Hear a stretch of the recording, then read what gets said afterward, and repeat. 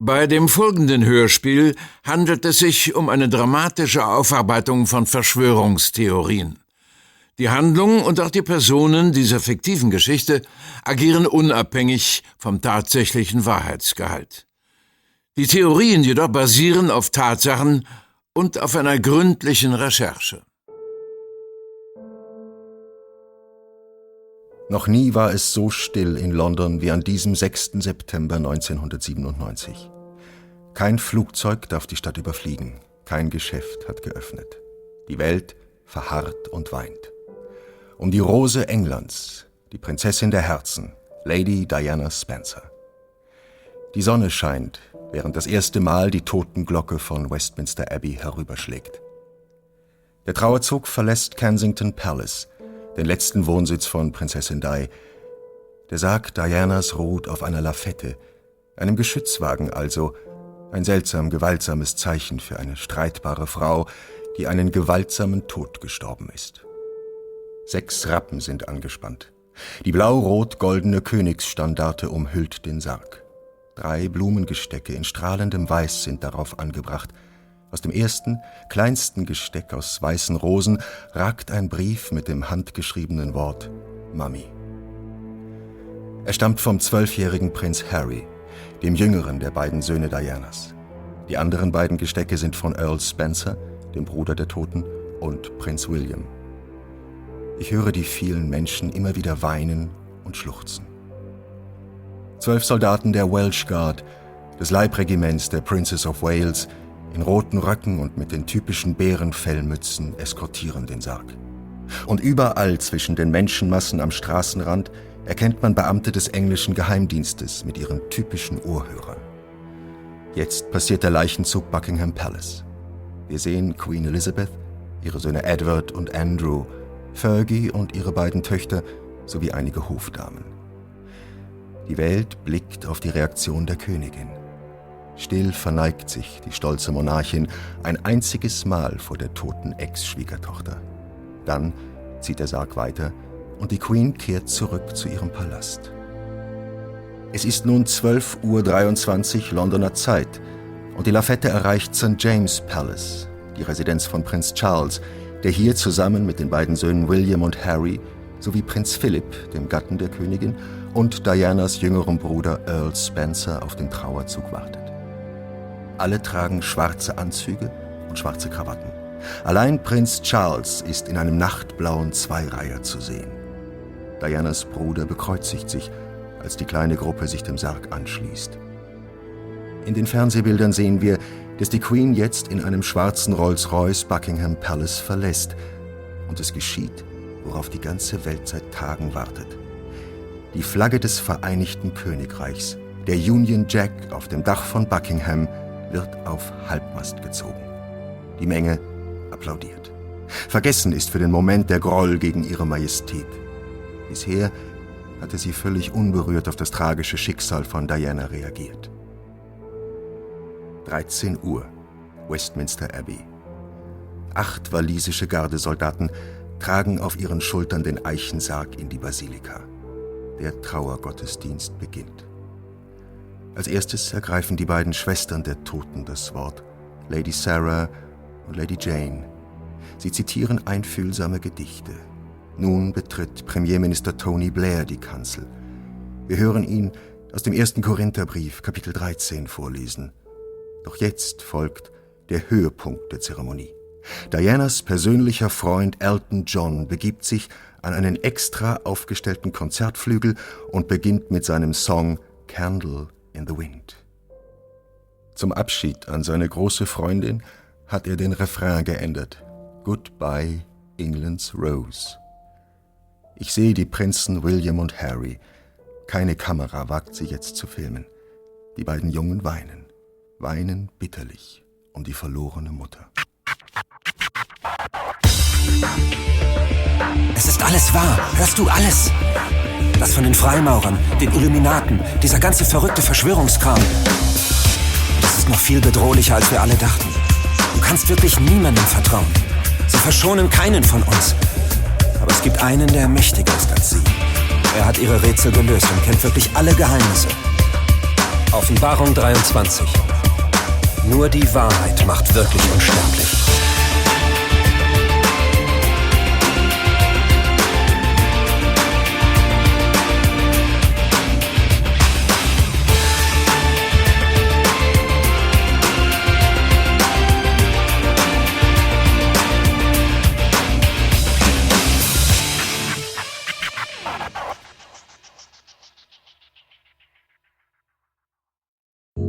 Paris, Paris. Georg Brandt kann es nicht fassen. Er ist in der Stadt der Liebe. Und an seiner Seite befindet sich die liebreizende Tatjana Jung, Nolo, einst die junge Freundin des Hackers Tron. Doch Tron ist tot, oder nicht? Georg, unter dem Pseudonym T-Rex, selbst Hacker, ist sich nicht mehr so sicher, was das angeht. Erst gestern ist er aus New York angekommen. Und in seinen irgendwie verschwommenen Erinnerungen von dieser Stadt gibt es dort einen Mann, der unseren T-Rex doch sehr an den toten Tron erinnert. Aber wenn Tron tatsächlich leben sollte, als wer auch immer, zu wem gehört dann das brünette Partygirl, das gerade fröhlich wie ein junges Fohlen mit ihm die Lobby des Hotels Georges V. durchquert? Es ist Samstag 10:13 Uhr, als die zwei ihre beiden Zimmerschlüssel bei dem Concierge abgeben. Hey, ist irgendwie ganz nett von ING, uns das Wochenende in diesem schicken Hotel zu spendieren, ha? Merci. Darf ich Ihnen ein Taxi rufen? Was denkst du, Nolo? Brauchen wir ein Taxi? Um zum Eiffelturm zu kommen? Wie weit ist das? Nun die Avenue Georges V. hinunter Richtung Seine, über die Pont de l'Alma, dann rechter Hand die Quai Branly hinab. Schon stehen Sie davor. Alles zusammen, keine 1000 Meter. Oh, das schaffen wir zu Fuß. Danke, kein Taxi. Wie Sie wünschen, Mademoiselle Nolo. Ich wünsche Ihnen und Ihrem Galant einen amüsanten Tag. So ein Arsch. Worüber regst du dich auf? Sieh es als Kompliment an. Wahrscheinlich würde er jetzt gern mit dir tauschen. Pass lieber auf, dass du dich mit deinem edlen Mantel nicht in der Drehtür verhakst.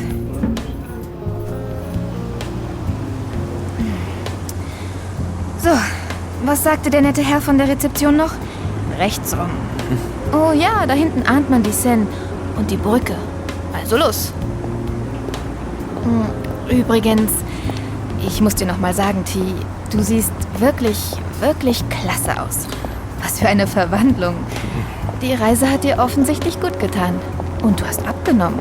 $1000 stehen dir. Oh ja, was für ein Tag. Also sei nicht beleidigt wegen des Concierge. Der ist bestimmt nur neidisch. Ach, der wittert nur Morgenluft. Danke. Aber sei du nur selbst nicht so gierig. Genieße lieber den Augenblick. Ist das nicht eine atemberaubende Stadt, dieses Paris? Paris. Weißt du, was der Name bedeutet? Paris? Nein. Na, warte, hier. Ich sehe im Reiseführer nach. Vielleicht finde ich da was. Ja, Paris. Der Name stammt von einem alten Keltenstamm, der hier am Ufer der Seine siedelte, den Parisier. Die einfallenden Römer nannten deren Hauptort Lutetia Parisorum, was übersetzt Sumpfebene der Parisier bedeutet. Na, lecker. Die kämpfen an der Seite von Vercingetorix die Entscheidungsschlacht gegen die Römer. Als die verloren war, flüchteten die Parisier nach Britannien.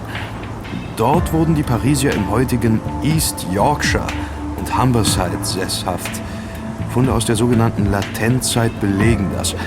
Ahnenforscher glauben, dass die im britischen Sprachraum existierenden Namen Paris, Parish oder O'Parish auf diese Ursprünge zurückgehen. Komisch. Wieso komisch? Ja, erinnerst du dich an den Rapper Tupac? Der hieß, vielmehr heißt noch im wirklichen Leben, Lisanne Parish Crooks. Ich glaube aber nicht, dass der keltische Ahnen hat. Nee, ganz bestimmt nicht. Wobei, kürzlich hat mir jemand erzählt, dass Kelten dunkel gewesen seien, also Haare, Augen, Haar. Naja, so wie du irgendwie. Da fällt mir eine Frage ein. Ja, und die wäre? Sei nicht böse, aber was würdest du machen, wenn Tron noch leben würde? Ich meine, wenn er wieder auftauchen würde und so. Oh, das kann ich dir sagen. eins in die Fresse hauen, sich so lange nicht bei mir zu melden. Warum fragst du?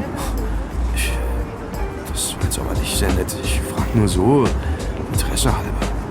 Seine Stimme am Telefon und das alles. Ich finde das toll mit dir hier in dieser aufregenden Stadt. Da war ich halt neugierig. Du überlegst, ob das hier mit uns was werden könnte, wenn die Gefahr besteht, dass Tron plötzlich wieder auf der Matte steht. Ja, genau. Keine Ahnung. Lass mir Zeit. Und entwickle die Manieren zu deinem teuren Anzug. Wenn ich mit dir tanzen gehen will, gehst du gefälligst mit mir tanzen, verstanden? Und wenn du deinen Job gut machst, schau mal da drüben auf der anderen Straßenseite. Das Crazy Horse. Also, dann würde ich glatt auch mal mit dir dorthin gehen. Und Boris, was bedeutet er dir noch? Ich weiß nicht. Irgendwie kannte ich ihn ja gar nicht richtig. All das, was du über ihn herausfindest, das ist ein völlig anderer Mensch. Aber er ist ja nicht aufgetaucht und wird wohl auch nicht wieder auftauchen. Aber ich bin da und ich will das Leben genießen, mit allem Drum und Dran. Also, wollen wir heute Abend ins Crazy Horse? Aber hast du nicht eben den Namen York erwähnt? Schau mal da, die Straße, die da rechts abzweigt. Avenue de New York. Eigenartig, sehr eigenartig. Weißt du, was York heißt? Nein? Hat das denn noch eine andere Bedeutung als einfach York? Gibt's da nicht noch einen Pudding, der so heißt? Ja, und Hunde. Aber dieses York ist nur eine andere Form für den Namen Georg. Hier die Avenue Georges V., dort die Avenue de New York. Neu-Georg. Ob den Stadtherren das bewusst war, als sie die Namen für diese Straßen vergeben haben? Weiß nicht. Ist das denn hier ein besonderer Platz, wo die beiden Straßen sich treffen? Schau mal den Mann da. Der betet. Er sieht zumindest so aus, mit gefalteten Händen, gesenktem Kopf. Ja, stimmt. Na, der ist aber auf jeden Fall ein Kelte, so dunkel wie sein Teint ist. Bestimmt ein Araber. Oh nein. Was hast du? Was ist denn? Kennst du etwa den Mann? Schnell. Lass uns weg. Zurück zum Hotel. Doch es ist zu spät. Der unbekannte, bis eben tief in Gedanken versunkene, elegante Mann an der belebten Straßenkreuzung hat die beiden jungen Leute bemerkt und sieht auf. Mit einem Lächeln tritt er auf sie zu. Aber was für ein unwahrscheinlicher Zufall. Welch schicksalsverspielte Zufälligkeit. Es gibt wahrhaftig keine Worte, die meine Freude auszudrücken vermögen. Meine Prinzessin Scheherazade. Welch unbeschreibliche Inszenierung des Lebens, euch hier zu treffen. Also ich freue mich außerordentlich, euch zu sehen. Rashid, was in drei Teufels Namen tun Sie hier? Du kennst den Kerl? Den Herrn? Ja, darf ich vorstellen? Georg Brandt, das ist Harun al-Rashid. Herr Rashid, Georg Brandt. Herr Rashid ist Kunde des Reisebüros, in dem ich arbeite. So treffen wir uns tatsächlich einmal auf Reisen. Sie haben aber diesmal nicht bei uns gebucht, Herr Rashid, stimmt's? Wie? Ja, stimmt. Diese Lustbarkeit ging nicht durch Ihre Hände. Wobei es eigentlich gar kein wirkliches Amüsement ist, das mich herführt. Was machen Sie dann hier an dieser Straßenecke gegenüber dem Crazy Horse? Das Kabarett? Wo? Ah, da drüben. Oh nein, deswegen bin ich nicht hier. Jedenfalls nicht bis jetzt. Sie wissen, welche Straßenecke das hier ist? Na, wir haben uns gerade darüber unterhalten. Dort Georges V., dort New York, wobei York ebenfalls George bedeutet. Wissen Sie, ob das eine besondere Bewandtnis hat, Herr Rashid? Zweimal George? Und Sie heißen auch Georg. Ja. Klar, dass Sie diese kleine Seltsamkeit interessiert. Noch eine Seltsamkeit. Aber ich habe keine Ahnung, was das bedeutet. Ich bin hier wegen eines guten Freundes. Da drüben ist die Pont de l'Alma. Und ihre Avenue New York wird in einem Tunnel unterhalb der Brückeneinfahrt zum Cour Albert I. Prinzessin Di. Mein Gott, die starb hier in dem Tunnel unterhalb des Platzes. Das war... Am Sonntag, dem 31. August 1997, ja. Und wegen welchem Freund bist du hier? Emad Al-Fayed. Dodi. Er war mein Freund. Auch er wurde hier umgebracht. Umgebracht? Hat die offizielle Untersuchung nicht eindeutig ergeben, dass der Fahrer besoffen war, viel zu schnell fuhr und die Kontrolle über sein Fahrzeug verloren hat? Ja, das hat die offizielle Untersuchung festgestellt. Mit einer Ausnahme. Der Fahrer Henri Paul war nicht viel zu schnell unterwegs. Er fuhr mit rund 120 Stundenkilometern in den Tunnel hinein. Die Kollision geschah etwa bei Tempo 90. Um bei einer solchen Geschwindigkeit die Gewalt über ein Auto wie einen schweren S-Klasse Mercedes zu verlieren, muss man wirklich betrunken sein. Zumal, wenn man Henri Paul heißt, ausgebildeter Pilot ist und unzählige Fahrertrainings auf einem solchen Auto absolviert hat. Woher wissen Sie das alles? Paul war Sicherheitschef des Ritz-Hotels ein paar Straßen von hier. Und das gehört dem Vater von Dodi, Mohamed Al-Fayed. Der schwört, dass Paul ein sehr disziplinierter Mann war. In den 12 Jahren, die Paul für ihn gearbeitet hat, keinerlei Auffälligkeit. Und auf einmal soll er Alkoholiker gewesen sein? Mit fantastischen Leberwerten? Ich kann es nicht fassen. Hier starb Diana, die Königin der Herzen. Eigentlich nicht, mein Täubchen. Hier starben nur mein Freund Dodi und dieser Henri Paul. Diana überlebte den Unfall, war nach Zeugenaussagen sogar noch ansprechbar. Sie starb erst auf dem Weg ins Krankenhaus. Wahrscheinlich. Wieso wahrscheinlich? Es gibt da zwei sich fundamental widersprechende Aussagen, aber... Oh, wieso besuchen Sie beide mich nicht morgen früh zum Brunch im Ritz? Dann können wir reden. Es ist mir wirklich eine unendliche Freude, Sie getroffen zu haben, Prinzessin. Aber Sie verzeihen, ich muss mich entschuldigen. Ich habe da noch einen anderen Termin. Mit ruhigen Schritten geht der Orientale zu einer in der Nähe geparkten Limousine. Und kaum ist der Mann eingestiegen, rauscht der Wagen von dannen. Für einen Augenblick sehen T-Rex und Nolo dem Fahrzeug hinterher.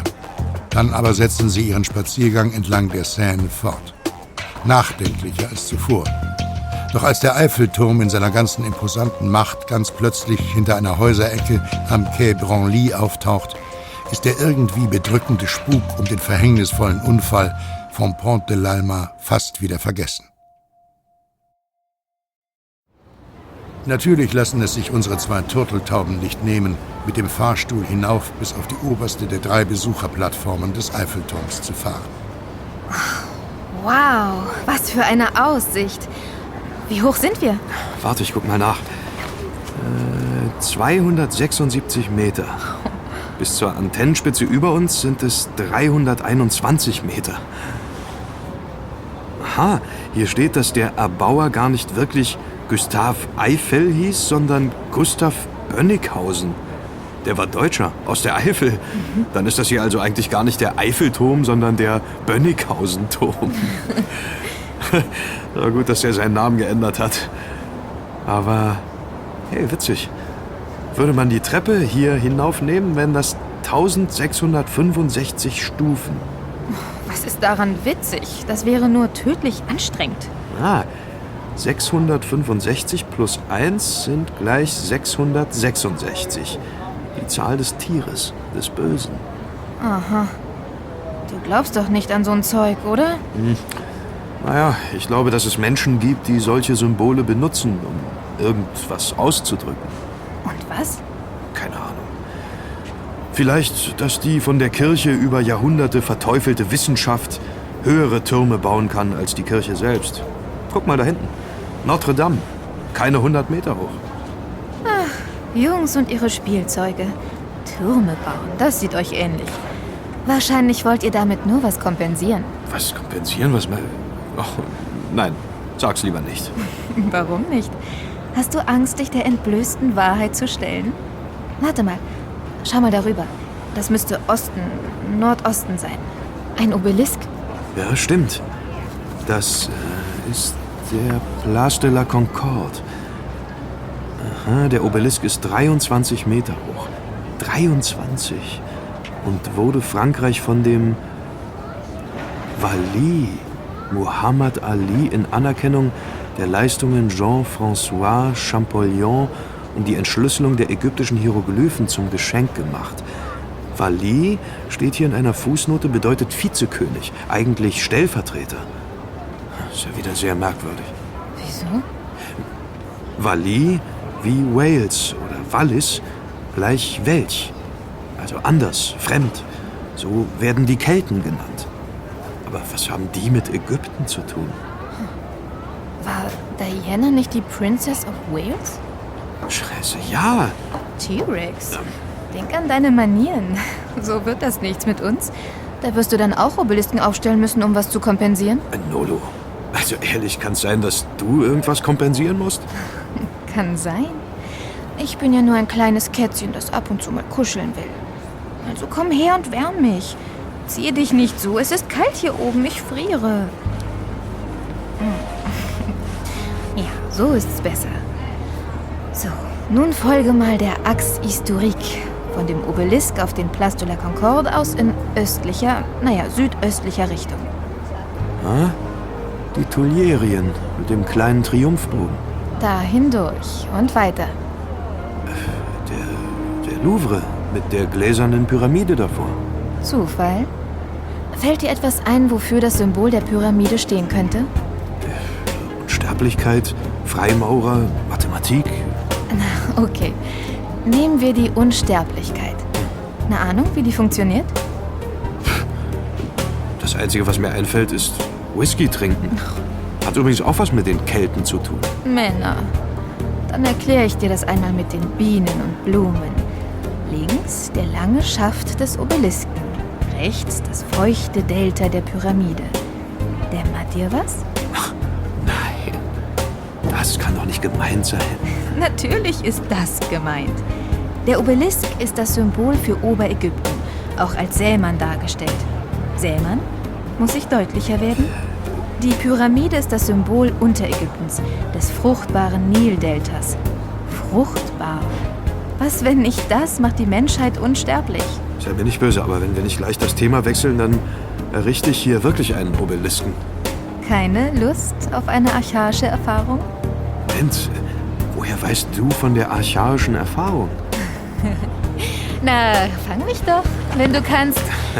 Dann verrate ich es dir, vielleicht. Na, warte. Hey, komm zurück! Wie zwei ausgelassene Kinder spielen Nolo und T-Rex Fangen auf der Spitze des Eiffelturms, bis sie vor Erschöpfung fast nicht mehr können. Die anderen Besucher hier oben auf dem Eiffelturm schauen dem Treiben der beiden amüsiert zu, sagen aber nichts. Stören sich nicht daran. Schließlich ist man in Paris, der Stadt der Liebe, oder? So ausgelassen wie auf dem Eiffelturm erleben Nolo und T-Rex auch den Rest des Tages. Ein wunderbarer Traum, der auch tatsächlich einen unbeschwerten abendlichen Besuch im Crazy Horse mit einschließt. Ein Traum. Doch, als die beiden spät in der Nacht aus dem Etablissement heraus auf die Straße treten, erinnern sie sich wieder an den besonderen Ort, an dem sie sich hier befinden. Und an die endlos traurige Geschichte, die sich keine 50 Meter von ihnen entfernt in einer wohl romantischen Nacht wie dieser abgespielt hat. Und Nolo und T-Rex entscheiden sich, die Einladung von Harun al-Raschid anzunehmen und diesen am nächsten Morgen im Ritz aufzusuchen, um mehr über diese Tragödie zu erfahren. Es ist Sonntag, 11:07 Uhr, als sie mit dem eleganten Araber den Caesar-Salon des berühmten Hotels betreten. Hier hinein, meine Freunde. Ja, ich habe uns einen Tisch zum Brunch reservieren lassen. Und keine Angst. Der Brunch hier wird nicht aus den Resten der vergangenen Woche bereitet, wie sonst bei Sonntagsbrunchs üblich. Wir werden gleich die allerbeste Küche genießen. Wow, beeindruckend. Ich hätte nicht gedacht, dass es noch eine Steigerung zum Hotel Georges V gibt. Aber das hier, Mann, das setzt dem ja echt noch eine Krone auf. Ja, in der Tat. Den wahren Luxus und den wahren Genuss habt ihr Europäer von uns Orientalen abgeschaut. Auch wenn ihr das nicht so gerne wahrhaben wollt. Aber bitte, setzen wir uns doch. Sie sind Ägypter, wie auch die Al-Fayeds, die Besitzer des Ritz. Wir sind Landsleute der großen Pharaonen, die schon vor 4000 Jahren den ultimativen Lifestyle entwickelt haben. Alles, was danach kam, versucht sich ja nur daran zu messen. Naja, vielleicht ist das auch der Grund, warum uns der Westen so ablehnt. Ist das so? Wir haben gestern hier in Paris Obelisken, Pyramiden und ihre Bedeutung entdeckt. Das sieht nicht nach Ablehnung aus. Hm? Ja, die Franzosen aus dem Frankenreich sind da noch einmal etwas anders. Aber schauen Sie nach England, den britischen Inseln. Die Familie Al-Fayed besitzt dort im Zentrum des Commonwealth das luxuriöseste Kaufhaus der Welt, Harrods. Dodis Vater hat es 1985 übernommen. Damals stand es kurz vor dem Ruin, diese Zierde des traditionsbewussten Empires. Mohammed übernahm es und machte es innerhalb weniger Jahre zu einem der profitabelsten Unternehmen dieser Art. Ja, ein Affront gegen alle Briten, die etwas auf sich halten. Ein Araber, ein Wüstensohn zeigt ihnen, wie ihr schöner Kapitalismus funktioniert. Da waren sie wirklich not amused. Was hat der Vater von Ihrem Freund denn anders gemacht, dass er so viel erfolgreicher war als die doch bestimmt britischen Vorbesitzer? Vielleicht erklärt das ein Beispiel. Früher gab es bei Harrods nur Fische aus echt englischen Gewässern. Das Problem war, wegen Überfischung gab es kaum noch Fische aus englischen Gewässern und wegen der Gewässerverschmutzung waren die Fische, die es gab, von sehr bescheidener Qualität. Natürlich blieben so die Kunden weg. Sehen Sie dort hinüber zum Buffet. Weltklasse Ware aus der ganzen Welt. Wildlachs aus Westkanada, Gambas aus der Karibik, Victoria-Barsch aus dem Viktoriasee, Kaviar aus Sibirien. Früher wurden hier aus Prinzip keine Gambas bei Harrods verkauft. Heute gehen sie dort tonnenweise über die Theke und bringen Profit. Verstehen Sie nun, was ich meine? Warum sind die Briten nicht allein auf diese Idee gekommen? Das ist eine sehr gute Frage. Man muss wohl Brite sein, um das zu verstehen.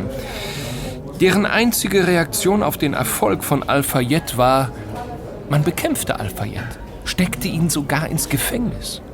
Und die Queen, traditionell Kunde bei Harrods, stellte ihre Bestellungen ein. Ein Araber darf nicht Hoflieferant ihrer Majestät, der Königin, sein. Ressentiments. Allerdings, so britisch wie die Queen es gerne hätte, sind sie und ihre Familie eigentlich auch gar nicht. Ach nein? Wie meinen Sie das? Sind Sie Deutscher, Herr Brandt? Mhm. Na, damit sind Sie Landsmann von Queen Lizzie. Haben Sie das nicht gewusst?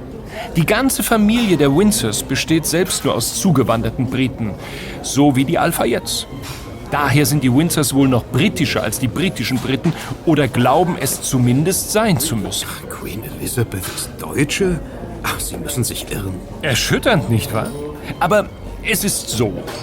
George V., der dem Hotel, in dem Sie residieren und der Straße davor seinen Namen gab, war König von England von 1910 bis 1936. Bei seiner Inthronisation hieß er Georg Friedrich Ernst August von Sachsen-Coburg-Gotha und war der Abstammung nach Deutscher. Er war es, der im Ersten Weltkrieg, als die Briten gegen die Deutschen sein Vaterland Krieg führten, seinen Namen schamhaft in Windsor ändern ließ, nach der Residenz der Familie auf den britischen Inseln. Queen Elizabeth ist eine Windsor. Ihr Gatte, Prinz Philipp, hieß von Geburt an Philipp zu Schleswig-Holstein-Sonderburg-Glücksburg. Als er 1947 die britische Staatsbürgerschaft übernahm, um die künftige Queen zu heiraten, änderte er den Nachnamen in Mountbatten, ein Herzogtitel der Familie, der sich vom deutschen Battenberg ableitet. Die Kinder von Lizzie und Philipp heißen also Mountbatten-Windsor oder korrekt Schleswig-Holstein-Sonderburg-Glücksburg-Sachsen-Coburg-Gotha. Da seien wir einmal froh, dass sie den Namen geändert haben. Ja, diese Namen stehen so weit ab wie die Ohren von Prinz Charles. Und diese Leute haben es abgelehnt, den Al-Fayeds die britische Staatsbürgerschaft zu verleihen. Warum haben die sie denn überhaupt haben wollen? Aus dem gleichen Grund, warum sie Prinz Philipp haben wollte, um in den britischen Hochadel einzuheiraten. Dodi und Diana waren verlobt, wollten heiraten. Diana soll sogar schwanger gewesen sein, was Fotos, die vor ihrem Tod aufgenommen wurden, beweisen. Sie hatte schon eine richtig niedliche kleine Kugel. Das Paar machte damals Ende August 97 hier in Paris Station, um die Veröffentlichung ihrer Heiratspläne vorzubereiten. Und du meinst, das wäre wie Gambas verkaufen bei Harrods gewesen? Ja, unbedingt. Die Rose Englands, besudelt von einem Musulmanen. Das war etwas, was kein wahrer Brite denken konnte und kann. Stellen Sie sich nur vor, Dodi und Diana heiraten tatsächlich, haben Kinder, halb Muslime, halb Geschwister der englischen Mountbatten-Windsor-Thronfolger. Also das geht nun wirklich nicht. Deswegen wurden sie umgebracht? Ja, was hätten die denn anderes tun sollen? Diana war nicht mehr die schüchterne Kindergärtnerin, als die sie Prinz Charles geheiratet hatte. Sie war zu einer sehr selbstbewussten Frau herangereift. Sie brach Tabus unentwegt und sie setzte sich durch. Sie nahm ihre Kinder mit auf Reisen, ein Don't für alle Frauen des Königshauses. Sie fand sich mit den Mätressen ihres Mannes nicht ab. Sie hielt keine Distanz zum Volk. Sie hätte auch diese Hochzeit durchgezogen, gegen alle Widerstände. Lesen Sie Paul Burrell, das Buch vom Butler Dianas. Selbst er sagt, sie war glücklich vor ihrem Tod wie nie. Aber eine Beziehung zu Dodi, die musste um Gottes Willen verhindert werden, mit allen Mitteln. Sogar ihre engsten Vertrauten sagten das. Dabei wollten die beiden nur glücklich sein.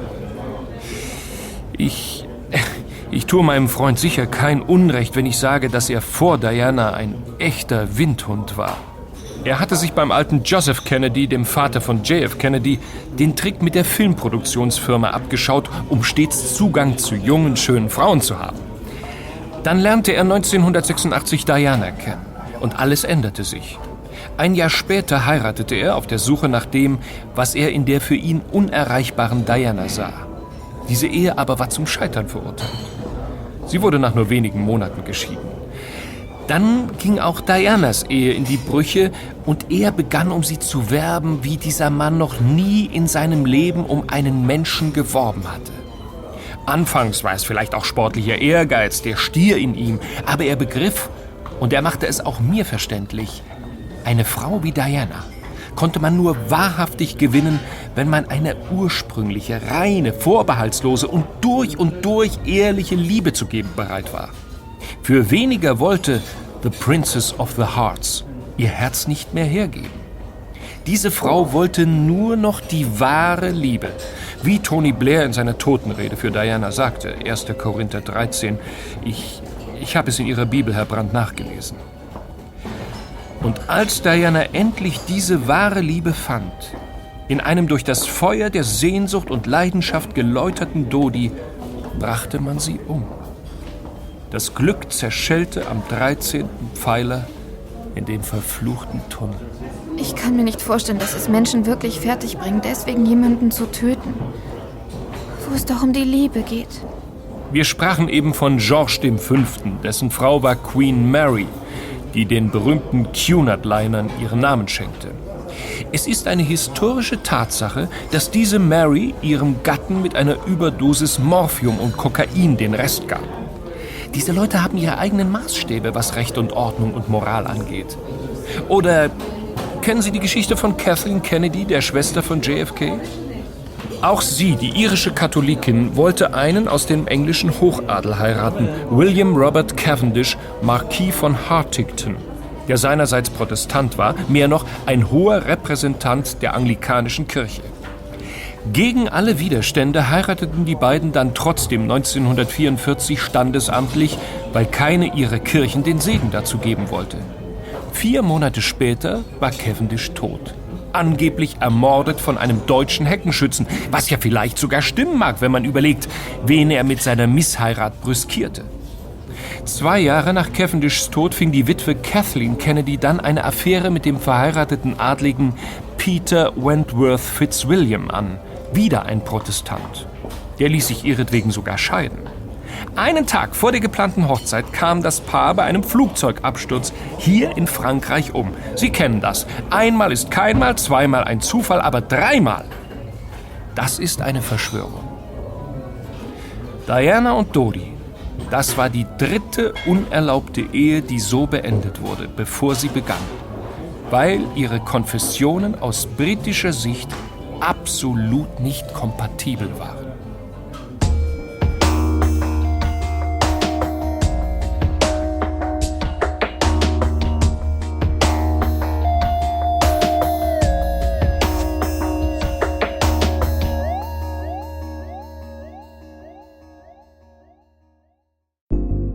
Wieder verlassen die 2 jungen Leute den um einiges älteren Ägypter mit einem fast melancholischen, schwermütigen Gefühl. Die wahre Liebe, ausgelöscht gerade in dem Moment, wo sie sich nach langem, geduldigem Reifen fand. So sieht wohl eine wahre Tragödie aus. Da es vom Ritz nur ein paar Schritte bis zum Louvre sind, entscheiden sich Nolo und T-Rex, den Rest des Tages in den dortigen Sammlungen zu verbringen. Vielleicht würde sie das ja auf andere Gedanken bringen. Und tatsächlich, nach einigen immer vergnüglicheren Stunden im Gewühl der Gemäldegalerien und der ägyptischen Ausstellung in den oberen Geschossen des größten Museums der Welt, kehren sie schon fast ausgelassen ins Erdgeschoss zurück und verirren sich wie von ungefähr in den eher spärlich besuchten Richelieu-Bau, zu den fast schon exotisch zu nennenden Meistern der französischen Skulpturenkunst. Es ist 15:33 Uhr, als das nun ziemlich ungezwungene Paar den Saal 15b auf der Nordseite des weitläufigen Gebäudes betritt. Nun, teurer Galan, habe ich recht oder habe ich recht? Nackedeis ohne Ende. 4000 Jahre Kunst. Und so gut wie nie gab es etwas anderes zu sehen als das, was man auch im Crazy Horse betrachten durfte. Aber da immerhin als lebende Skulpturen. Na, du hast recht. Auch wenn mir das vorher noch nie aufgefallen ist. Selbst bei der mittelalterlichen Kirchenkunst. Erotik, wohin das Auge reicht. Das ist wirklich hart. Na, wenn du das sagst. Und was haben wir da? Wieder eine nackte Frau als Skulptur. Mit einem Hirschen. Wie nett. Aber... Stimmt. Ein Hirsch. Was hast du? Schau mal das Gesicht der entblößten Schönen an. Kommt es dir bekannt vor? Falls du meinst, ob ich schon mal eine Affäre mit ihr hatte, dann... Idiot. Gib mal den Katalog her. Nummer 123. Ich fass es nicht. Der Hirsch hat sie geschwängert. Die Hunde drumherum, hier auf der Rückseite sind 2 Hunde, die sind die Ergebnisse dieser Verbindung. Die Dame heißt Diana, die Göttin des Mondes, der Fruchtbarkeit und der Jagd. Und sie hat auch tatsächlich Dianas Gesicht, also der Lady Diana. Aber das kann doch nicht sein. Zeig her. Tatsächlich. Muss ein Zufall sein. Warum? Unvermittelt tritt ein ganz in Schwarz gekleideter Mann hinter einem Vorsprung, der den Ausstellungssaal von einem Nebenraum trennt, hervor. Ah, verdammt. Ian, wo kommst du denn auf einmal her? Ist es schon so spät? Müssen wir zum Flieger? Mann, hast du mir einen Schreck eingejagt. Kannst du dir nicht eine Glocke umhängen oder so, damit man dich rechtzeitig hört? Sorry, beruhige dich. Es war nicht meine Absicht, euch zu erschrecken. Ich habe nur durch Zufall eurem Gespräch gelauscht. Zufall? Das glaubst du doch selber nicht. Na, stimmt, erwischt. Das Ritz liegt direkt neben dem Justizministerium und das beherbergt wiederum eine Außenstelle des französischen Inlandsgeheimdienstes. Nicht ohne Grund, bei den Nachbarn. Die Alpha-Jets werden überwacht. Natürlich. Der alte Mohammed war mit der Schwester des Waffenhändlers Adnan Khashoggi verheiratet. Iran-Contra, die haben das eingefädelt. Khashoggi hat seinen Schwager reich gemacht, bis der sich mit dem Ritz und Harrods selbstständig machen konnte. Da ist es nur natürlich, dass man ihn und seine Gäste im Auge behält. Wobei man allerdings auch die französischen Kollegen im Auge behalten muss. Schließlich arbeitete der Fahrer, der das Unglücksauto mit Diana und Dodi fuhr, auch für die DST. So heißt das französische FBI. Übrigens bekam diese DST am 28. August 1997, also nur 3 Tage vor dem Unfall Lady Dianas, einen neuen Chef. Henri Paul war ein Agent? Genau. Hotels sind ein tolles Arbeitsfeld für Agenten. Kaum Privatsphäre, fremde Menschen, die in den Zimmern ein- und ausgehen, zentral gesteuerte Telefonanlagen. Ein Paradies für Nachrichtendienste. Na gut. Und was sagen deine Geheimdienste über diese Diana-Statue mit Hirsch? Sag mal, hast du uns die ganze Zeit observiert und abgehört? Du hast ja vorsichtshalber den Akku deines Handys herausgenommen. Die bezaubernde Nolo hat ihres gar nicht erst eingepackt. Ihr wart also meist ganz für euch alleine. Aber diese Statue, sie ist wirklich bemerkenswert. Ich finde auch, dass das Antlitz dieser Diana schon auf eine sehr unheimliche Weise die gleiche Anmut hat wie das der Princess of Wales. Das Werk hier wird Jean Goujon zugeschrieben. Allerdings streiten sich da heute die Experten wieder ein wenig. Es stammt aus der Mitte des 16. Jahrhunderts, zierte einst einen Brunnen des Château d'Annay südwestlich von Paris. Hausherrin war dort Diane de Poitiers, die Mätresse von Heinrich II., der wiederum mit Katharina de Medici verheiratet war. falls euch das noch interessiert, 1965 wurden auf dem Chateau dieser Diana einige Szenen für den James-Bond-Streifen Thunderball gedreht. Jean Gauguin, ja?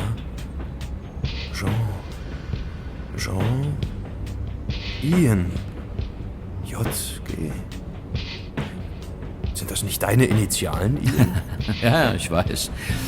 Aber soll ich euch mal etwas wirklich Eigenwilliges zeigen? Ihr stimmt mit mir überein, dass diese Diana hier, in Stein gemeißelt von Jean Gauguin, genauso aussieht wie die Diana, die im Tunnel vom Pont de l'Alma starb. Dieser Augenaufschlag mit gesenktem Gesichtchen, der ist so ziemlich typisch. T-Rex, du hast einen Stadtplan von Paris in der Tasche. Gib mir den mal. Danke. Schaut einmal her, wie die erste Straße zwischen dem Cours Albert I. und der Avenue Georges V. heißt. Und wie diese beiden ebenfalls genau zum Platz vor der Pont de l'Alma führt. Das ist die Rue Jean Gauguin. Bleibt also nur noch die Frage, ob dieser in Stein gehauene Hirsch neben unserer Diana hier nun Dodi darstellt oder doch eher Prinz Charles. Die abstehenden Ohren des edlen Tieres legen uns da ja irgendwie schon ziemlich fest. Und natürlich, wer sind die fiesen Hunde, die um die zwei herumschleichen?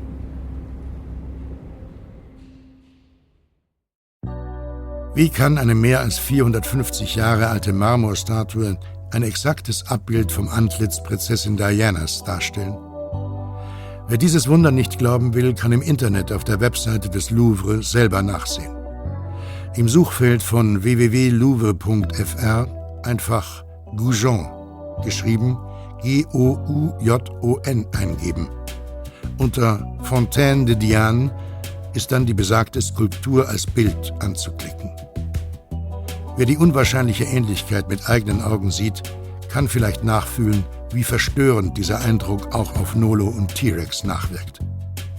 Doch ehe sich die beiden richtig besinnen können, verkündet eine Lautsprecherdurchsage die baldige Schließung des Museums. So beeilen sich die jungen Leute, zusammen mit ING das Gebäude zu verlassen. Und da Nolo und T-Rex keine Pläne für den bevorstehenden Abend gemacht haben, nehmen sie dessen Einladung an, ihn zu einem, wie er sagt, weiteren außergewöhnlichen Ort zu begleiten. Es ist Sonntag 16:10 Uhr, als sich das Trio in einem Taxi auf den Weg macht. Und wo, sagtest du, fahren wir jetzt hin? Ich sagte noch gar nichts. Soll eine Überraschung sein für euch beiden Turteltauben.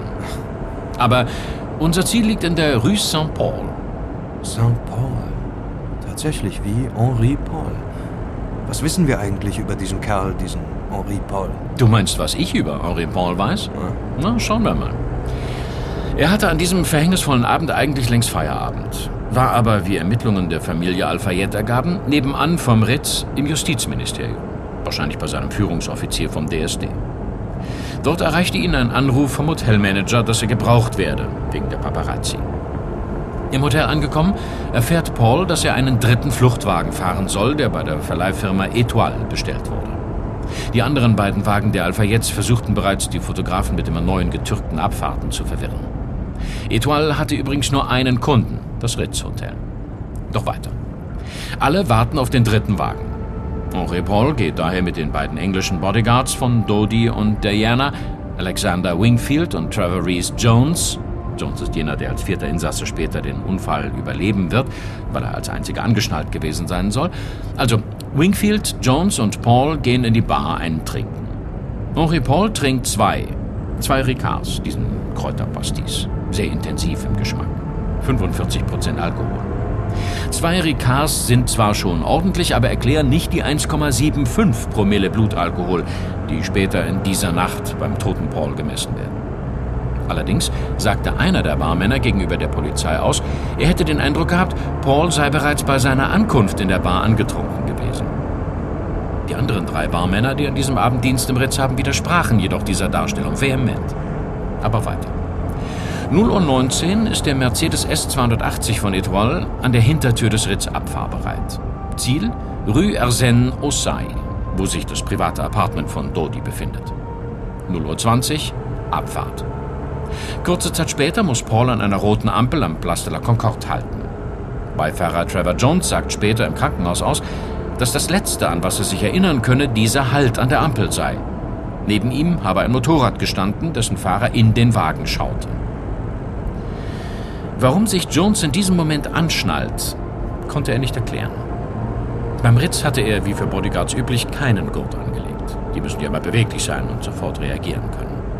Das war vielleicht ein Signal, das Motorrad. Möglich.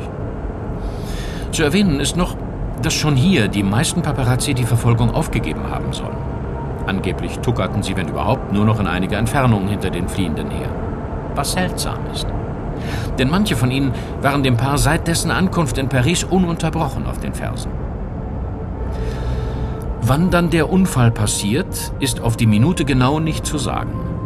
Zufällig sind in dieser Nacht nämlich sämtliche Überwachungskameras in Paris ausgefallen, die sonst jeden Zentimeter Straße rund um die Uhr kontrollieren. Unglaublich. Tja, nicht wahr? Fest steht, um 0:23 Uhr treffen die ersten Notrufe bei der Leitstelle ein, abgesetzt von 2 Paparazzi. Da können aber bereits 1-2 Minuten seit dem Unfall vergangen sein. Vom Place de la Concorde zum Pont de l'Alma ist es nicht weit. Und die Paparazzi sagten, den Unfall selbst hätten sie nicht gesehen.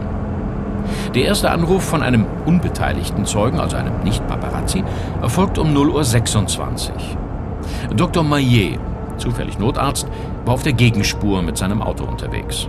Auch 2 Feuerwehrmänner sind unmittelbar am Unfallort, von denen aber einer später nicht identifiziert werden kann. Er ist jedoch auf einigen der Fotos vom Unfallort zu sehen. Dr. Maillet untersucht die Unfallopfer. Er kennt, dass Dodi und der Fahrer Henri Paul tot sind. Lady Di scheint nur leicht verletzt. Sie redet und stöhnt. Also kümmert er sich um Trevor Jones, der ihm schwerer verletzt erscheint. Obwohl nur Jones angeschnallt gewesen sein soll und einen Airbag hatte.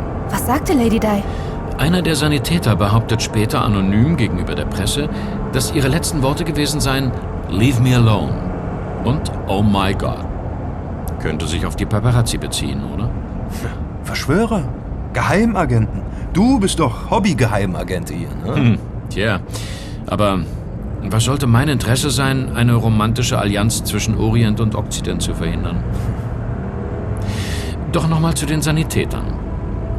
Es dauert 9 Minuten vom ersten Notruf bis zur Ankunft des ersten Rettungsteams. Sieht man mal von dem zufällig anwesenden Doktor ab. Um 1 Uhr früh ist Lady Diana endlich aus dem Wrack befreit. Diese Zeitspanne geht in Ordnung. Dodi und Paul hatten sich wegen der Wucht des Aufpralls das Rückgrat gebrochen. Die Evakuierung der Überlebenden musste also unglaublich vorsichtig erfolgen. Aber dann: Es dauert bis 2:06 Uhr, bis die Ambulanz mit Lady Di endlich im Pity-Salpêtrière-Hospital ankommt.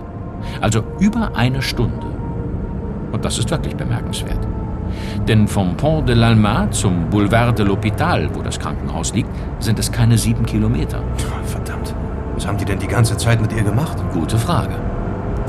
Angeblich trat eine lebensgefährliche Situation ein. Und sie mussten Diana eine Adrenalinspritze ins Herz geben, um sie wiederzubeleben. Dazu musste die Ambulanz anhalten. Es existiert eine Aufnahme von diesem Halt. Einige Paparazzi folgten Diana ja bis zuletzt.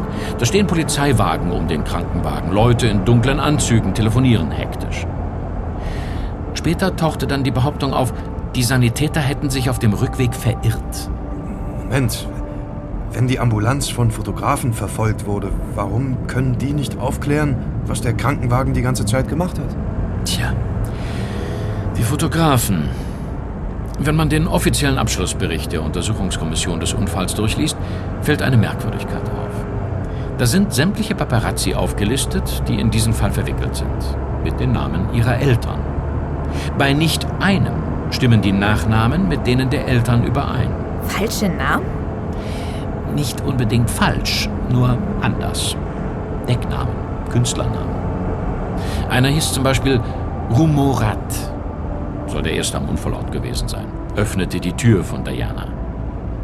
Rat, die Ratte.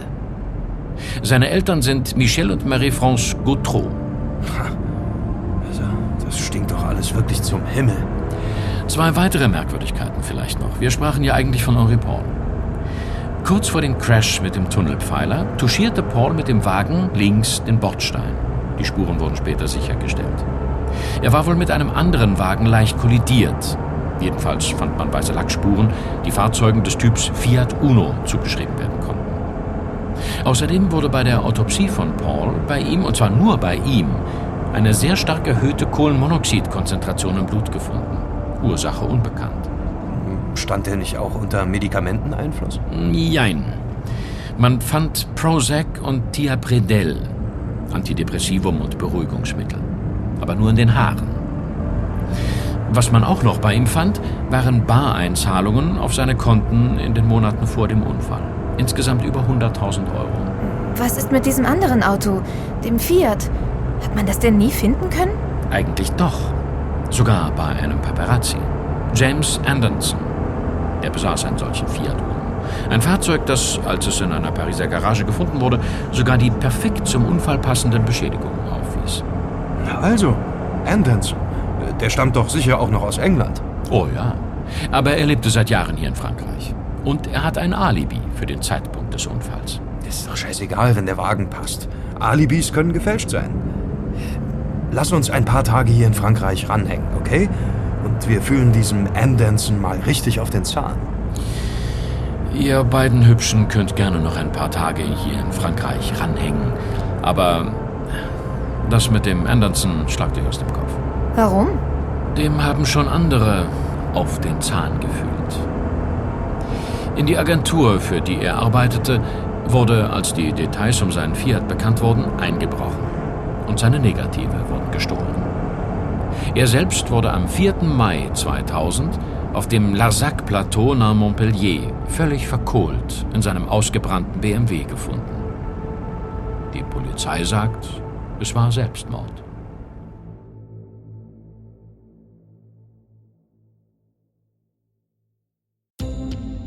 Selbstmord? Verbrannt irgendwo auf einer Lichtung? Unser Hackerfreund Georg Brandt alias T-Rex fühlt sich bei dieser Erzählung an das Schicksal der beiden toten deutschen Hacker Boris F. alias Tron und Karl Koch alias Hackbert Celine erinnert. Aber es bleibt keine Zeit, weiter über diese Duplizität nachzudenken. Das Taxi mit seinen 3 Passagieren biegt in die Rue Saint-Paul ein und bleibt nach wenigen Metern vor einer leuchtend rot gestrichenen Fassade stehen. Das Musée de la Magie, wie dort in goldenen Lettern steht. Oh, ihr habt großes Glück. Das Musée de la Magie hat nur an 3 Tagen die Woche geöffnet. Und das auch nur jeweils für ein paar Stunden. Jetzt ist geöffnet. Also, lasst uns hinunter in die Gruft gehen. Wie gruselig. Ein Keller? Tja, es gibt wohl keinen besseren Ort für ein Museum, was das ja eigentlich hier ist. Ihr werdet sehen, ein richtiger Gewölbekeller. Die Hausnummer 11 der Rue Saint-Paul ist in einigen Kreisen hochberühmt. Ich zahle. Danke. Kommt hier rechts in den Salle des Automates. Oh ja, diese kleinen Wunderwerke der Mechanik. Menschliche Automaten aus Blech und Zahnrädern. Echte Androiden. Und die sind teilweise über 200 Jahre alt. Ist das nicht bemerkenswert? Und mein Gott, seht da, tatsächlich der Schreiber und Zeichner von Jean-Eugène Robert Houdin. Du meinst Houdini? Nein, Robert Houdin. Houdini, das war der Deutsch-Ungar Erich Weiß, der sich als Hommage an sein großes Vorbild so nannte. Robert Houdin ist der Vater der modernen Magie. Eigentlich war Robert Houdin Uhrmacher, weshalb er diese ganz erstaunlichen Apparate bauen konnte. Sein Schreiber und Zeichner galt seit dem Brand im Barnum-Lager 1865 in New York als verschollen. Und hier steht er. Was ist so Besonderes an diesem Metallmann an einem Tisch? Wenn Robert Houdin ihn anredete, schrieb und zeichnete der Android, was man von ihm verlangte. Das war wirklich sehr beeindruckend. Aber lasst uns einmal einen Rundgang hier durch die Sammlung machen. Sie scheinen einige besondere Ausstellungsstücke von Robert Houdin heute hier zu haben. Aber leise. Da nebenan im Salle des Spektakel läuft wohl eine Vorführung. Tja, voll besetzt. Dann kommt weiter. In den Salle du Puits, die Grube. Seht ihr die Vitrinen? Schaut da, wie ich sagte. Robert Houdins Schätze. Seine magische Flasche. Ein heute noch sehr beliebter Trick. Aus dieser Flasche kann man die unterschiedlichsten Getränke nacheinander ausschenken, ohne nach- oder umzufüllen. Wirklich unglaublich. Sehr eindrucksvoll. Und was haben wir da? Den Salle de Grande Illusion. Fantastisch. Das Original der ersten zersägten Jungfrau. Und da der magische Sitz von Boîtier de Coltat. Warum werden eigentlich immer junge Frauen zersägt oder weggezaubert? Weil junge Frauen einfach zauberhafter sind. Enchanté, Mademoiselle Nolot. Sie? Was machen Sie denn hier? Zaubern natürlich. Sonntag ist mein freier Tag, da muss ich nicht im Hotel Georges V an der Rezeption sitzen und freundlich sein. Da darf ich hier mit meinen Freunden zaubern. Meine wahre Leidenschaft. Sie bewundern da gerade Kunststücke von Boîtier de Coltat? Eigentlich hieß er Joseph Boîtier, war ein Schüler vom großen Robert Houdin. Aber die verschwindende Madame war seine Erfindung. Wie finden Sie, wenn ich Ihnen dieses kleine Amüsement einmal zeige? Ja? Kommen Sie, Mademoiselle Nolot, kommen Sie. Setzen Sie sich hier auf den Ocker. Kommen Sie. Ja, so ist gut. Merci. Der Trick ist eigentlich ganz einfach. Sie sitzen auf dem Ocker, ich stehe hinter Ihnen und ziehe den runden Umhang wie eine Kabine von unten um Sie herum in die Höhe, sodass uns unser Publikum für einen Moment beide nicht sehen kann. Der Rest, den werden Sie gleich verstehen. Meine Herren, attention. Ich ziehe den Umhang empor und abracadabra, spricht der Rabe Abraxas, und die junge Dame ist nicht mehr da.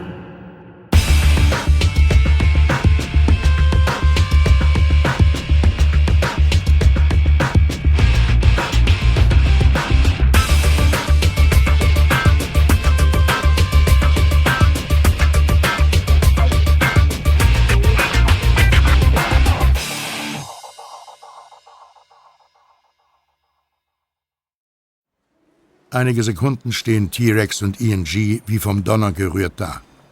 Denn nicht nur Nolo scheint wie vom Erdboden verschluckt. Auch von dem seltsamen Zauberer ist nichts mehr zu sehen.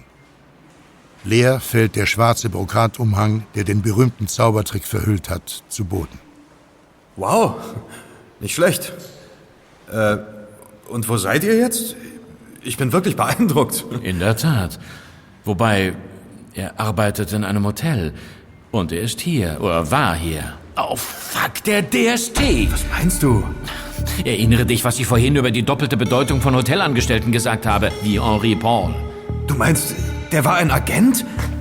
Scheiße, wo ist er mit Nolo hin? Keine Ahnung.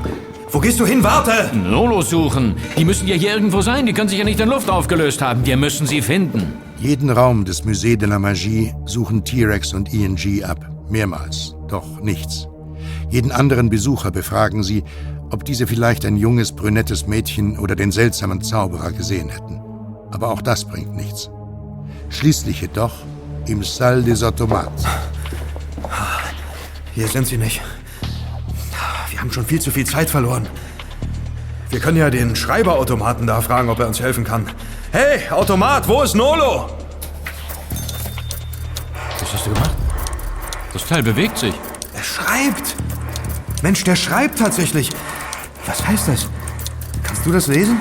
Das ist ein K. K-A-T-A. Ich weiß, was das heißt. Natürlich. Schnell zurück zu den großen Illusionen, zum magischen Setz. Ich Esel, dass ich da nicht früher drauf gekommen bin. Los! Sieh hier. Hier, der Vorhang an der Wand, der lässt sich zur Seite schieben. Na, natürlich, wir sind in Paris. Schau, die Nische. Wo führt ihr denn hin? Na, wohin wohl? Wir befinden uns in einem Keller, In die Katakomben von Paris natürlich. Schnell, rein in den Gang. Wenig, aber immerhin etwas Licht. Eine Tür, die steht offen. Weiter. Oh, Scheiße, der Weg gabelt sich. Sollen wir uns trennen? Ach, lieber nicht, ich würde mich hoffnungslos verlaufen. Außerdem habe ich kein Feuerzeug. Hey, leuchte mal da links. Siehst du, sie sind durch die Pfütze. Das sind Spuren. Nolo! Da, dann komm! So schnell sie können, eilen T-Rex und ING durch die niedrigen Gänge der Pariser Katakomben. Doch schon bald mündet der Gang, dem sie dank der nassen Fußspuren folgen, in einen der unterirdischen Abwasserkanäle, die hier in der französischen Hauptstadt stets den oberirdischen Straßenzügen folgen. Oh, ich wunderte mich schon, was hier so riecht. Guck mal, da ist ein Straßenschild. Wir befinden uns unterhalb der Rue Saint-Antoine. Und wo geht's jetzt weiter? Die Wege hier sind zwar besser als eben in diesem Erdgang, aber Dafür gibt's keine Spuren mehr. Rechts geht's zur Bastille. Was ist das denn jetzt schon wieder? Die Metro hinter der Wand. Lass uns links rum, Richtung Rue de Rivoli, zum Hotel de Ville. Oder auch weiter. In die Richtung liegt ja auch das Ritz-Hotel am Place Vendôme mit dem Justizministerium direkt daneben. Zum Glück gibt's hier eine künstliche Beleuchtung.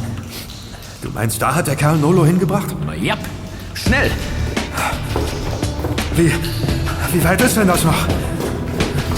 Ja, die ganze Strecke. Zurück zum Louvre, Ja. die wir vorhin mit dem Taxi gefahren sind. So 3 Kilometer. Oh, toll. Mahlzeit. Flink wie die Wiesel rennt das Duo unter der Rue de Rivoli den Kanal entlang Richtung Westen. Ian dabei stets auf die Schilder mit den Namen der Straßen achtend, deren Kanäle rechter Hand, also nördlich, abzweigen. Bei dem Schild mit dem Namen Rue de Castillon bleibt er schließlich, nach der hier in der Unterwelt ziemlich schlechten Luft ringend, stehen. Castillon. Hier müssen wir ab. Aber ich muss erst mal verschnaufen. Ja, ich auch. Hey, wartet da hinten nicht Nolo? Wo? Oh ja. Nolo! Nolo! Alles okay, Prinzessin? Ich hoffe, ihr habt euch nicht überanstrengt. Wenn man euch so hört, könnte man ja wer weiß was denken. Nolo, bist du in Ordnung? Ja, klar, völlig in Ordnung. Was habt ihr denn geglaubt? War doch ein toller Streich. Hä? Streich? Denn schaut mal, was ich hier habe. Das ist ein Computerchip. Ein RFID-Chip. Älterer Bauart. Mitte der 90er, würde ich sagen. Tatsächlich? Wusste ich gar nicht. Habe ich von unserem zauberhaften Concierge bekommen. Was wollte der Kerl eigentlich von dir? So fragt man kleine Mädchen aus. Aber was er wirklich wollte... Jedenfalls hat er mir dafür diesen Chip gegeben. Und jetzt kommt's. Der soll aus dem Besitz von meinem Tron stammen. Prinzessin. Prinzessin. Was willst du? Das ist eine Chiffre von Tron. Und was für eine. Die stammt aus dem Unglücks-Mercedes. Das kann nicht sein. Das ist unmöglich. Alle Beweise von diesem Unfall sind bei einem Feuer im Justizministerium verbrannt. Offensichtlich doch nicht alle. Und was bedeutet diese Chiffre? RFID-Chips braucht man für Identifizierungen. Kann schon sein, dass dieser von Tron stammt. Der war ja auf solche Systeme spezialisiert. In Wegfahrsperren sind solche Chips eingebaut. Braucht man zum Freischalten der Elektronik. Die sind bei Mercedes, glaube ich, in die Autoschlüssel eingebaut. Aber was bedeutet das, wenn dieser Chip von Tron stammt? Na, denk doch mal nach. Aber Autoschlüssel, das würde doch erklären, warum der Chip nicht mitverbrannt ist. Jemand hatte die Schlüssel verlegt. Kinder, darf ich euch mal unterbrechen? Habt ihr nicht auch die Nase langsam voll von dem Gestank hier? Lasst uns raus hier, an die frische Luft. Nolo, wo ist denn dein Verehrer hier raus? Der Ausstieg über uns ist vergittert. Ach, der ist hier den Kanal der Rue Cambon hinauf und dann durch eine Tür verschwunden. Hat er verschlossen, habe ich schon ausprobiert. Rue Cambon. Die Rückseiten des Ritz und des Justizministeriums. Da startete damals die Unglücksfahrt von Dodi und Diana. Ein Agent mit Gewissensbissen. Wie interessant. Wir könnten zurück zum Musée de la Magie. Oh, nein, bitte nicht. Oder wir suchen uns einen anderen Ausstieg. Gib mir mal deinen Startplan. Ja. Danke. Wir sind hier, Rue de Rivoli. 100 Meter westlich ist der Place de la Concorde. Wir könnten zum Pont de l'Alma, ein paar hundert Meter weiter südwestlich davon. Da befindet sich der Touristen-Ein- und Ausstieg für die offizielle Besichtigungstour durch die Pariser Kanalisation. Da kommen wir ganz bestimmt wieder raus.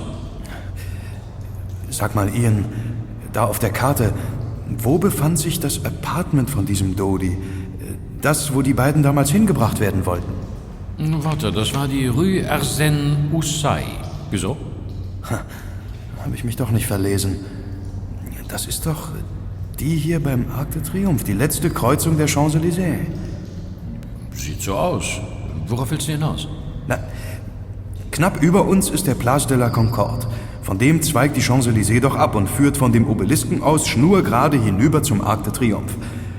Wieso ist dieser Fahrer Henri Paul da nicht hineingebogen? Das wäre doch der kürzeste und direkteste Weg zum Apartment von Dodi gewesen. Wieso fuhr er weiter runter zur Seine, Richtung Pont de l'Alma?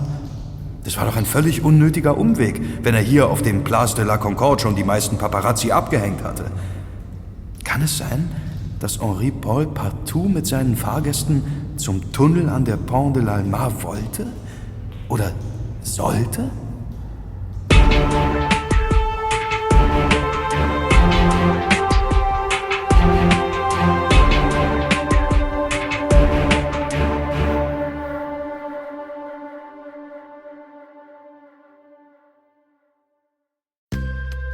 Ja, warum fuhr der Fahrer des Unglücks Mercedes diesen völlig unnötigen Umweg? Es drängt sich einem wirklich die Idee auf, dass er einem geheimen Befehl folgte. Allerdings müsste dann die Frage geklärt werden, wieso kam Henri Paul schließlich selbst bei diesem Unfall um? Wurde er etwa als unliebsamer Zeuge gleich mit umgebracht? Wenn ja, wie konnte das im Detail zugegangen sein? Nach einigen Verhandlungen entschließen sich die 3 nächtlichen Besucher der Pariser Unterwelt, tatsächlich bis zum öffentlichen Ausstieg aus den Kanälen an der Pont de l'Alma weiterzugehen. Es ist Sonntag 20:03 Uhr, als sie endlich die stählerne Tür an der Brückenbasis oberhalb des Seine-Ufers erreichen. Mit einiger Anstrengung lässt sich das schwere Portal von innen öffnen.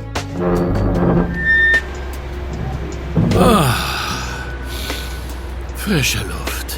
Komm, bleib nicht stehen. Wir brauchen auch Sauerstoff. Sorry. Nolo, darf ich dir helfen? Danke. Lasst uns hochgehen auf die Brücke. Da vorne ist eine Treppe. Der Tunnel, in dem damals der Unfall passierte, ist hier hinter dieser Mauer. Oh, noch ordentlich was los hier. Kommt, wir gehen auf die Brücke, da hat man den besten Überblick. Was bedeutet eigentlich dieser Name? L'Alma. Alma heißt die Nährende. Ist ein Beiname der großen archaischen Göttin Kybele, der Urmutter. Die Brücke hier ist allerdings nur indirekt nach ihr benannt. Napoleon III. Ließ sie errichten in Erinnerung an den Sieg im Krimkrieg. Frankreich kämpfte an der Seite von Großbritannien gegen Russland. Anlass war der Einfluss in Palästina, im Heiligen Land. Russland wollte das Protektorat, um die orthodoxen Christen dort zu schützen. Katholische Franzosen und protestantische Briten hielten dagegen. Die erste Schlacht des Krieges fand in der Nähe des Flüsschens Alma auf der Krim statt, das damit Schlacht und späterem Sieg der Alliierten seinen Namen gab. Diese Brücke soll daran erinnern. Allerdings, Alma, das bedeutet in der Sprache der Krimtataren Apfel. Und das ist nun wieder seit Urzeiten ein Symbol der Fruchtbarkeit der Frauen, von der phrygischen und später römischen Kybele bis zur babylonischen Ishtar und der jüdischen Eva. Und mit einem solchen Bauwerk gedenken die Franzosen ihrer Freundschaft mit Britannien. Allerdings gibt es noch eine weitere Symbolik mit dieser Brücke, die man erwähnen muss. Sieht man über das Geländer hier, runter zur Seine. Seht ihr die große Steinfigur am ersten Brückenpfeiler? Das ist ein Zouave-Soldat, Angehöriger einer französischen Elitetruppe aus ursprünglich nordafrikanischen Eingeborenen. Moment, dann haben wir ja hier ein Monument für den Sieg in einem christlichen Bruderkrieg, vollgepackt mit heidnischen Bezügen. Ja, sagen wir nicht heidnisch, orientalisch, passt besser. Und eine christliche Frau und ein orientalischer Mann sterben im Tunnel unter dieser Brücke. Ist das ein Zufall? Eher nicht. Denkt an den Umweg, den der Fahrer eingeschlagen hat, nur um hierher zu kommen. Und seht mal nach Norden. Hier die orientalische Brücke. Gegenüber, da links, die Rue New York. Danach kommt weiter rechts die Avenue du Président Wilson, dem amerikanischen Präsidenten Wilson, genau jener, der die FED, das Federal Reserve System, initiierte. Dann geradeaus die Straße mit eurem Hotel, Avenue Georges V. Fehlen noch die Avenue Montaigne. Michel de Montaigne war Moralphilosoph, Erfinder der Essays. Selbst katholisch, mit einer jüdischen Frauenrechtlerin verheiratet, lehnte er sich im 16. Jahrhundert gegen die Dogmen seiner Kirche auf. Aber weiter. Die Rue Goujon, der mit dem Hirsch samt Segelöhr. Und schließlich, rechts von uns, der Cour Albert I. Es ist nicht ganz klar, wer damit geehrt wird. Albert I von Belgien oder einfach Albert, der Prinzgemahl der englischen Königin Victoria. Wie auch immer, beide Alberts sind wie Georges V. Mitglieder des Hauses Sachsen-Coburg und Gotha. Seht ihr, was ich sagen will? Hier, wo wir stehen, ist der einfache Orient. Drüben auf der anderen Seite der sechsfache Okzident. Aufgeteilt in zweimal Amerika, zweimal Frankreich und zweimal Großbritannien, beziehungsweise Sachsen-Coburg-Gotha, also Deutschland. Die haben sie umgebracht. Und mit der Symbolik dieses Ortes hier auch noch allen den Stinkefinger gezeigt. Mein Gott. Aber wie haben diese Mistkerle das angestellt? Die 2 Ricards reichten doch wohl nicht, um aus dem Piloten Henri Paul einen Bruchpiloten zu machen. Und freiwillig bringt er sich doch auch nicht um. Selbstmordattentate kommen auf deren Seite der Brücke ja nicht vor, oder? Da haben sich schon unzählige Ermittler die Zähne dran ausgebissen, die Indizien in eine Reihe zu bringen. Was nie passt, ist die zu hohe Kohlenmonoxidkonzentration in Monsieur Pauls Blut. Es gibt zwar einen Stoff, der für diese Symptome gut ist, Dichlormethan, mit Chloroform verwandt. Gelangt es in den Körper, reagiert es unmittelbar mit dem Sauerstoff im Blut. Die Kohlenmonoxidkonzentration steigt dramatisch. Die Folge? Konzentrationsschwäche bis hin zur Bewusstlosigkeit. Na, das passt doch. Aber wie kam das Dichlormethan in Pauls Körper? Es wurde tatsächlich im Mercedes gefunden. Dichlormethan ist ein Kühlmittel, das in Klimaanlagen vorhanden ist. Dann wurde die im Unglücksauto manipuliert. Nein, das passt nicht. Dann hätte die hohe Kohlenmonoxidkonzentration auch bei den anderen Insassen festgestellt werden müssen. Und das wurde sie nicht. Aber wie sieht es mit den beiden Ricards aus? Das ist ja ein Kräuterschnaps. Da lässt sich doch eine intensiv riechende Chemikalie sehr gut drin verstecken. Passt auch nicht. Die beiden Bodyguards haben ja auch davon getrunken. Wenn der Barmann die Flasche gewechselt hätte, eine für die Ricards der Bodyguards, eine für die Ricards mit Dichlormethan für Henri Paul, da wäre sicher einer stutzig geworden. Wobei Dichlormethan auch den hohen Blutalkohol vom Fahrer erklären würde. Aber wie haben Sie es ihm verabreicht? Er muss es unmittelbar vor Fahrtantritt bekommen haben, damit das Timing stimmt. Da war doch der eine Barmann, der behauptete, Henri Paul sei bereits angetrunken gewesen, als er die Bar betrat. Nehmen wir einmal an, der ist für den Coup verantwortlich. Und er schenkte den Bodyguards aus einer Flasche Ricard ein, dann drehte er sich zu Paul und schenkte ihm aus einer Flasche Ricard ein. Du meinst, er hat die Flaschen doch vertauscht? Nicht vertauscht. Scheiße, na klar. Nolo, bitte, deine Manieren. So wird das nichts mit uns. Ach du Spinner. Wovon redet ihr? Was seht ihr, was ich nicht sehe? Lass mich noch kurz deine Unwissenheit genießen. Das fühlt sich gut an. Robert Houdin. Wie? Nein, verfluchter Interfernes. Das gibt's doch nicht. Die magische Flasche von Robert Houdin, der uralte Taschenspielertrick. Der immer noch sehr gut funktioniert. Dieselbe Flasche, 2 verschiedene Ricard-Mischungen. Einmal mit, zweimal ohne Dichlormethan. Henri Paul bekommt den Auftrag, Dodi und Diana zu fahren, auf der Route entlang der Seine. Er weiß, irgendetwas ist geplant. Er weiß aber nicht genau was, wann und wo. Er will sich etwas Mut antrinken, bekommt unbemerkt die Chemikalie ins Glas, er setzt sich ans Steuer, fährt los. Am Place de la Concorde hält das Motorrad neben ihnen, das Signal. Paul fährt geradeaus, statt abzubiegen. Wenn ich so überlege, der Motorradfahrer schaut ins Fahrzeug, kontrolliert, ob die Zielpersonen angeschnallt sind. Sind sie nicht, da erfolgt das Signal. Und Trevor Jones schnallt sich an. Vielleicht, weil er etwas weiß oder weil er was ahnt. Und dann kommt der Tunnel. Warte. Die offiziellen Ermittlungen haben tatsächlich ergeben, dass der ominöse weiße Fiat Uno sehr langsam unterwegs war. Oder gar auf den Mercedes gewartet hat. Er wartet. Und touchiert dann die heranbrausende Limousine. Henri Paul, völlig benebelt, verliert die Kontrolle über das Fahrzeug und rammt frontal den Tunnelpfeiler. Der Fiat haut ab, Paparazzi Ann Danson, dessen Wagen dafür benutzt wurde, weiß es und schweigt. Als er aber doch in die Schusslinie gerät, droht er damit zu reden und wird ebenfalls umgebracht.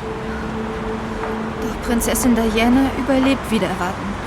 Deshalb verschleppen sie die Evakuierung und die Fahrt ins Krankenhaus. Die Ambulanz hält sogar an, weil sie wegen des Babys auf keinen Fall überleben durfte. Und als sie im Krankenhaus endlich eintrifft, ist der Tod von Mutter und Kind nicht mehr zu verhindern. Oh nein. Sie wollten doch nur glücklich sein, sich lieben, gemeinsame Kinder haben. Und die bringen sie wegen so einer Scheiße um, weil sie Angst hatten vor der Symbolik, die diese Liebe und dieses Kind hätten haben können. Komm her, Nolo. Ist gut. Wir kriegen sie.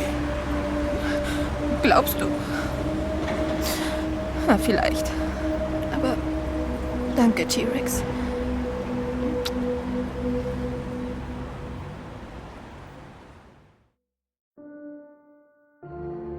Ich sehe die Prinzen William und Harry. Keine Kamera wagt sie jetzt zu filmen. Die beiden Jungen weinen bitterlich um die verlorene Mutter. Wer wird die Tränen von William und Harry jemals trocknen können? Westminster Abbey ist ergriffen in tiefer Trauer. Jetzt aber erhebt Dianas Bruder Earl Spencer das Wort. Er hat sich geweigert, seine Trauerrede dem Königshaus vorab vorzulegen. So trifft seine kaum verhohlene Kritik nun ungefiltert die anwesenden Royals. Earl Spencer verspricht, seine Neffen vor der Kälte des Königshauses zu schützen, damit ihre Seelen nicht einfach in Pflicht und Tradition untergehen werden, sondern frei singen können, wie es ihre Mutter Zeit ihres Lebens ihnen vorgelebt hat. Die Trauergemeinde spendet spontan Beifall, vergisst das Protokoll. Zum ersten Mal, seit das normannische Kirchenschiff im Jahre 1065 eingesegnet wurde, gibt es Applaus in Westminster Abbey. Die Royals sind irritiert, zeigen versteinerte Mienen. Doch der Damm ist gebrochen. Der Applaus brandet hinaus auf die Straßen und Plätze, zu den Hunderttausenden, die die Trauerfeier an riesigen Bildschirmen verfolgen.